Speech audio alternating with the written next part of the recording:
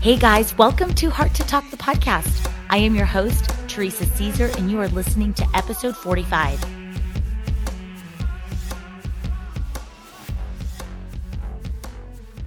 There is an Indian proverb or axiom that says that everyone is a house with 4 rooms, a physical, a mental, an emotional, and a spiritual.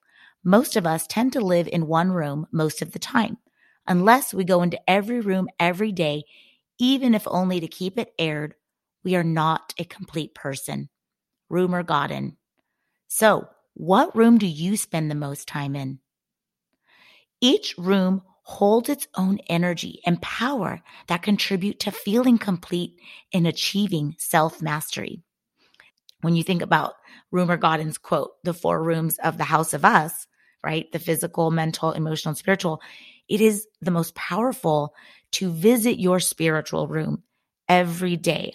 I do believe it is the source of light for the other rooms. I want to invite you to evolve with me by practicing one of the most powerful spiritual concepts, and that is embracing detachment. On this episode, I'm going to discuss a little bit about the law of detachment and also give you some steps that I personally use to become unattached and empowered. So friends, let's get started.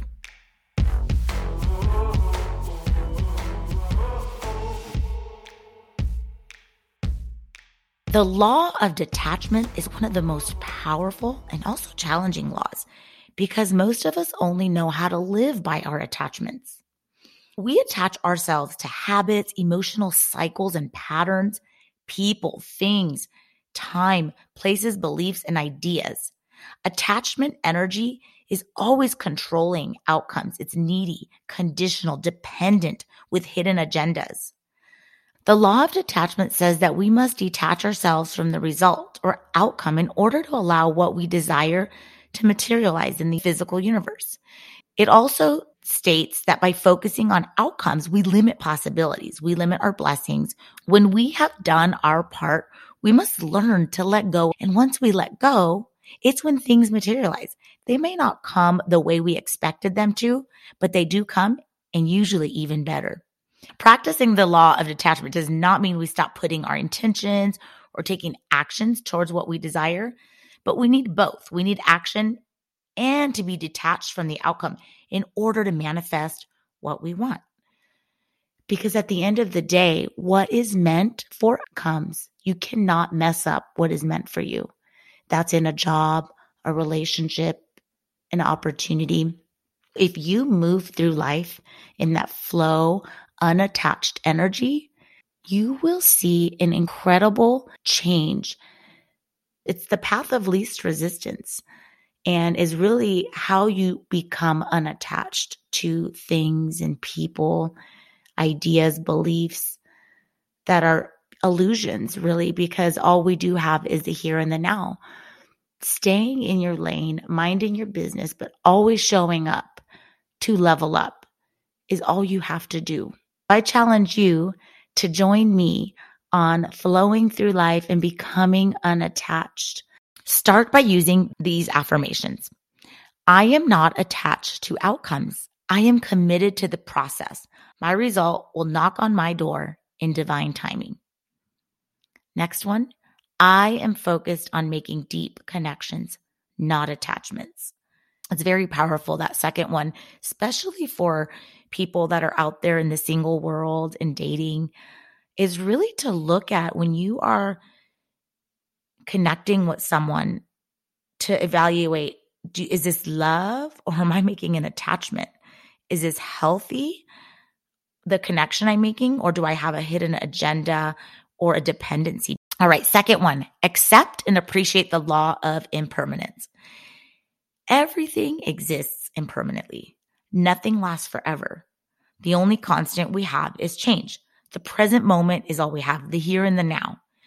Dr. Shefali says, to love and honor life is to love and honor its impermanence. All things are rising and fading in the moment, right here, right now. The present moment is all we have. But as soon as it arrives, we lose it and it disappears. Such awareness of the utter moment by moment nature of life allows us to stay unattached. The third is honor the obstacles, the wounds, by knowing life is happening for you, not to you. Make everything a lesson and search for the solutions rather than problems and becoming victimized. Remember that every challenge is in fact a priceless gift, an opportunity, a lesson that will allow you to access higher dimensions. We are here to be teachers and students on this earth school. Each day you are one or the other. Some days you're the teacher, some days you're the students, and sometimes you're both at the same time. The fourth, release unhealthy attachments to people. Dr. Shefali says, when we attach to something or some idea, we then believe we exist in connection to it. This quote unquote thing gives us significance and validity. Now, this is typically why we suffer, because our attachments make us feel significant. We feel like we exist with them, in connection with them. But really, when you accept and appreciate the law of impermanence, you realize that we really haven't lost anything or anyone. Nothing is really ours to begin with. Release the grip. Do not hold tight. Let go. We are all our own free spirits. Nobody belongs to you. Give up the attachment to my. This ties us to an energy of dependency, control, and possession of the other. And guess what? Holding on, chasing, forcing definitely does not override the law of impermanence. Number 5, put all your attention on what you can control and what you can do today to get closer to where you want to get. Putting your attention on what you can control and what you can do today, you forget what the outcome was. And when forgetting the outcome, you allow for higher and better outcomes. And number 6, feel comfortable with the unknown and the uncertainty. Have you heard of that? Get comfortable with being uncomfortable. Uncertainty is actually fun and exciting, creative, and infinite. The longer you're able to maintain yourself in the unknown, the more you allow possibilities to come in. You create space for creativity and freedom and for your higher self to unlock its full potential. Be okay with, I don't know, and it's none of your business. Byron Katie mentions that there are 3 types of businesses: your business, everyone else's, and God's business. Most of us are worried about other people's business, right? Our daughters, our sons, our cousins, hunger, war. She goes on to say that we are mentally running the world and we are asleep to our own. Becoming detached frees us and the other. It does not mean you have to move in an energy of being cold-hearted, cutting off without emotion, or losing connection. It's actually quite the opposite. It's rather more meaningful, intentional, deeper. I love the way Dr. Shefali phrases it. She says, because we understand that impermanence is a vital aspect of our life, we release all false clinging. And there's nothing more energetically freeing than releasing the cling to people, things, outcomes, and to flow and trust. That's all you have to do, is every day just allow what is meant to come and allow what is meant to go, go. When you think about Rumer Godden's quote, the 4 rooms of the house of us, right? The physical, mental, emotional, and spiritual. Be intentional when visiting those rooms and practice detachment so that you can walk in your power and evolve into who you are meant to be. Take the time needed, be proactive, and with conviction, show up to level up.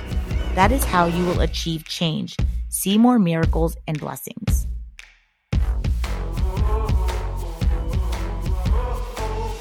Thank you all so much for tuning in to this episode. Please remember to download, rate, and follow. Share this podcast with all your friends and family. Also, be sure to find me on Instagram and Facebook for updates on upcoming podcasts and other projects I'm involved with. Otherwise, friends, I will be back in 2 weeks.